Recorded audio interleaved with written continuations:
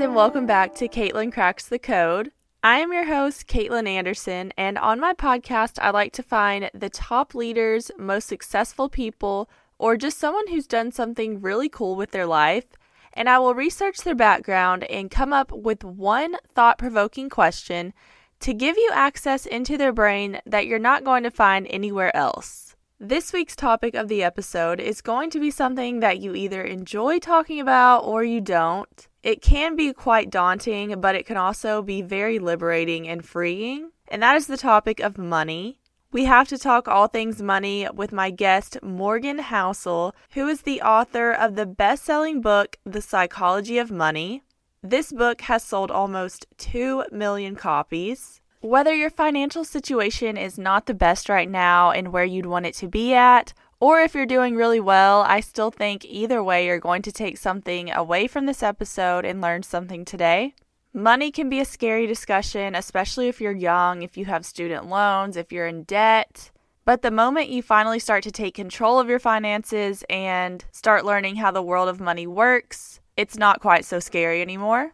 As of lately, before getting into my interview with Morgan, I've really been enjoying giving you a full background on all of my guests so you can get a view of who they are and what's made them into the person that they are today. So that is exactly what we're going to do with my guest, Morgan Housel. Morgan is a partner at the Collaborative Fund and former columnist at the Wall Street Journal. He has been writing blogs and articles on money, investing, finances for almost 15 years, so he has quite a bit of experience.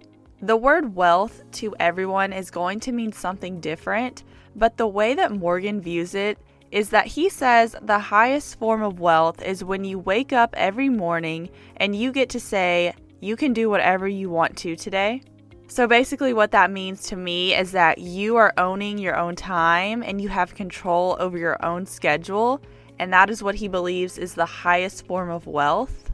I personally agree with this. He goes on to say that doesn't even mean that you have to work for yourself. If you get to wake up and go into a job and work for someone else that you really enjoy doing, then you are winning still. As long as you're waking up every day and you get to do whatever you want, and if that thing that you want to do is to go work for someone else, but it's something that you really enjoy doing, then that is great. I definitely think having control of your own time and doing what you love every single day is the highest form of wealth that you can have. But just like I said that everyone's going to have their own view on what wealth means to them, some people could think that the highest form of wealth is what all it can buy you, such as money, cars, and awesome trips. So basically just a lot of stuff and things and materials that you can accumulate. But what Morgan says about all of this stuff is that you get accustomed to the joy that stuff can bring you. You eventually get used to that new car and that new house and that new way of life. But when you own your own time, he says that this gives you a permanent level of lasting happiness. This reminds me of that quote that everyone knows, that money can't buy happiness, but what it can do is buy freedom, which to me is the ultimate source of happiness, and that's what everybody wants. I don't think that anybody would say that they don't want to wake up every day and choose what they want to do. I think everyone wants to wake up in the morning and be in control of their schedule and how they spend all of their time that day. So maybe money can buy you temporary joy and excitement with those new cars and new clothes, but it will always bring you that freedom, which in turn is the ultimate source of happiness. Since freedom brings you the ultimate source of control and a lot of joy, I do think it's so important to start setting money aside and saving and investing. I did mention that Morgan has his best-selling book, The Psychology of Money. This is going to be such a great read if you're just getting started and you want to take control of your finances. If you want that source of freedom and to be in control of your own time, he's going to show you how you can get there. He gives great advice and statistics on how about every 10 years, everyone will have something in their life that happens. For example, this could be a medical emergency. Big things like this where you need extra cash reserve. You're going to be so happy that you set aside that savings. And he talks about how important it is to do this. The way you can do this is through saving, investing, or making more money. He also talks about shifting your mindset on how you view money. So instead of seeing it as something that needs to be spent as soon as you get it, you start to see it as a way to independence and a way to gain control of your time. So if you save more money and invest it, you will no longer be a slave to money. As you get farther along in life, you're going to start making more money as you get deeper into your career and work your way up. And something that's always stuck with me that I've heard is to stay living below your means. So keep your same kind of lifestyle and how much you would spend before you got that raise or before you got that new bonus or deal. Don't let your taste go up just because you got more money and adapted to your new income, or else it's really not like you're earning more if you're now spending more. To actually have more money, you have to keep spending the way that you used to and not spend more, or else you're just going to break even. Now that's way easier said than done, and there's always going to be that temptation there, especially when you look in your bank account and there's a lot more money than you're used to having. Morgan uses an example in his book that as long as you're trying to keep up with the Joneses and as you move up the social ladder, you're never going to win. There's always going to be someone who makes more money than you. He started naming all of these people, such as a pro baseball player. Maybe he's making $10 million, but his teammate is making $30 million. And then that teammate who makes $30 million is looking at someone who's making $100 million. And that person who's making $100 million is looking at Jeff Bezos. So there's always going to be someone that's going to be making more money than you, and it can be a never-ending chase if you let it be. So a big takeaway from this is to stop trying to keep up with everyone else. And yes, you've heard that a lot of times before, but the way he lays it out there and gives great examples, it really makes sense. Because you will truly feel like you never have enough if you're always trying to get to that next level of money and you're always comparing yourself to who makes this and who makes that. And moving on to the topic of investing, he also uses an example of Benjamin Graham, who is the author of The Intelligent Investor, another great best-selling book. He says that Benjamin's career success, he owes 100% to just one investment that he made, which was Geico.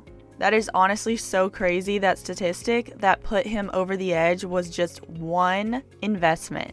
Warren Buffett also said that if you take out the top 5 or 10 investments that they've ever made at Berkshire Hathaway, then Berkshire's track record is just average. So what this proves is that this is how successful investing works. You don't have to be right all of the time, you just have to be right some of the time. And most of the time you're probably going to lose, but when you win really big.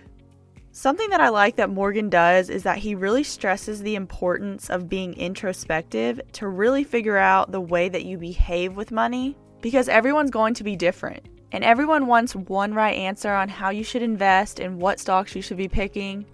But you need to be honest with yourself about your own skills, your own weaknesses, your risk tolerance, and your goals. Because the right decision for someone else may be the wrong decision for you.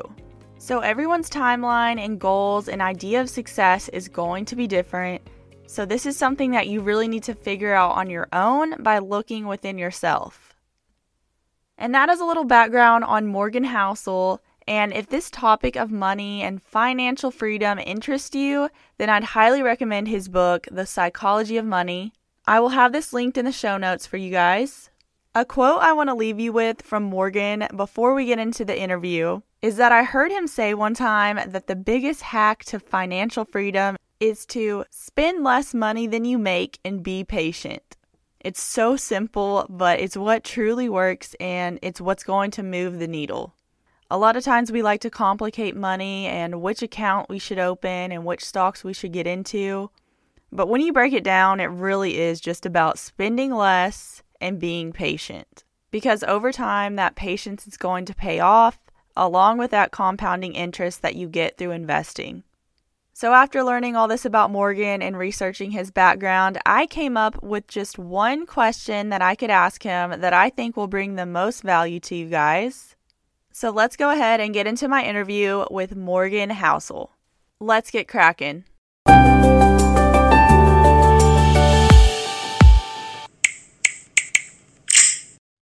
Okay, so Morgan, your book, The Psychology of Money, has sold nearly 2 million copies with lessons on how money works, making smart financial decisions, and much more.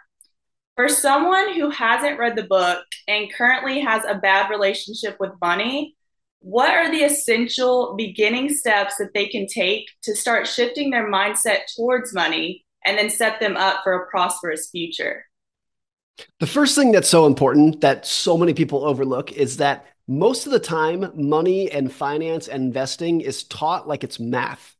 And in math, there's two things. A, it's pretty boring for most people. And B, more important, in math, there's one right answer for everybody. Two plus two equals four, no matter who you are or where you're from or how old you are. That's how finance tends to be taught. And I think there's so much evidence that finance is not like math. A, it doesn't have to be boring. And B, there's not one right answer for everybody. And what I mean by that is, look, it doesn't have to be boring because most of investing and money is not the study of finance. It's a study of how people behave with money.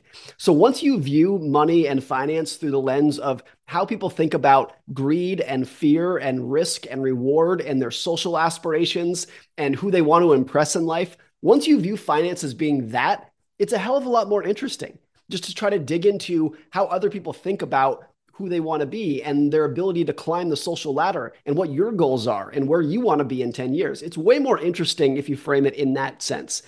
And then on the idea of there's no one right answer, since people have different risk tolerances, different social aspirations, different family situations, different histories, they're moving in a different spot in life. There is no one right answer in terms of what is the best thing to do with your money, in terms of how much you should save, how you should invest, how you should spend.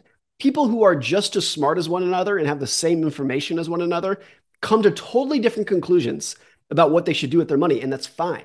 There is no one right answer. And it's so important to not be persuaded by an answer that might be right for you, but might be wrong for me. And that's true for everybody. A lot of people make terrible financial decisions because they follow advice that is right for one person and terrible for them.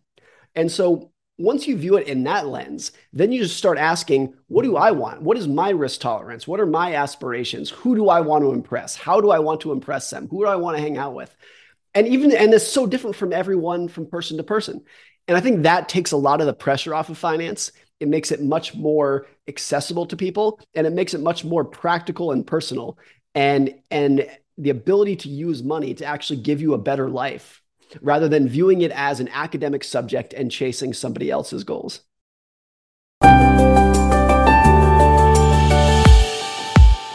I thought Morgan's answer was so well said. Before the interview, I know I covered that he says that it's important to be introspective and find out what your goals truly are, but he really laid it out there with his answer of how important this really is. Financial freedom can be a lot closer to you than you actually think, because when you lay out your goals and your dreams and what you want with your life, then that may not be that you have to be this millionaire. A lot of people don't need all those things and need all of that money to be happy and to feel successful. And that's okay. Everyone's idea of success should be different. I think that's so liberating to know that it's really up to you and in your hands to set the bar on what you feel success is. And when you're able to break it down for yourself, it feels a lot easier to get there because you're the one who came up with what that idea of success means to you and how much money you want to have in the future. I think one of the most daunting things about money is that most people have never sat down and actually asked themselves, how much do I need to feel financially free and to be able to wake up every day and live on my own terms? Because of course on social media you see these flashy lifestyles, these new cars and big houses and amazing trips that people are going to be posting. And all that you may say to yourself is, wow, I wish that was me. And you have no idea how much they make or how much money they have, but you just know it's a lot more than you. And that's the problem, is that you know it's a lot more, but you'd never actually taken the time to figure out how much that would be. How much do you want? What do you want to have? Do you need multiple cars, or can you just get one nice car and you'll be fine with that? Because not everybody needs to have 5 or 10 cars like you see online or some big mansion. I agree with Morgan that really the most important thing about getting started with money and financial success is to really dig deep within yourself and figure out what it is that you want and then how you're going to get there. For more of Morgan, of course, I told you about his book, The Psychology of Money, that's going to be linked, but you can also find him on Twitter. That is where he spends most of his time. I will also have his Twitter linked in the show notes as well. I hope this conversation with Morgan has kickstarted you to want to get control of your money and to start setting goals for your financial success. The topic really isn't as scary anymore when you sit down and take the time to go over it. If you guys enjoyed this episode, please rate and review. Also, let me know who you want to hear next. You can follow Caitlin Cracks the Code on TikTok and Instagram at KCTCPod. Thank you guys for listening to another episode of Caitlin Cracks the Code, and I will talk to you guys next Monday.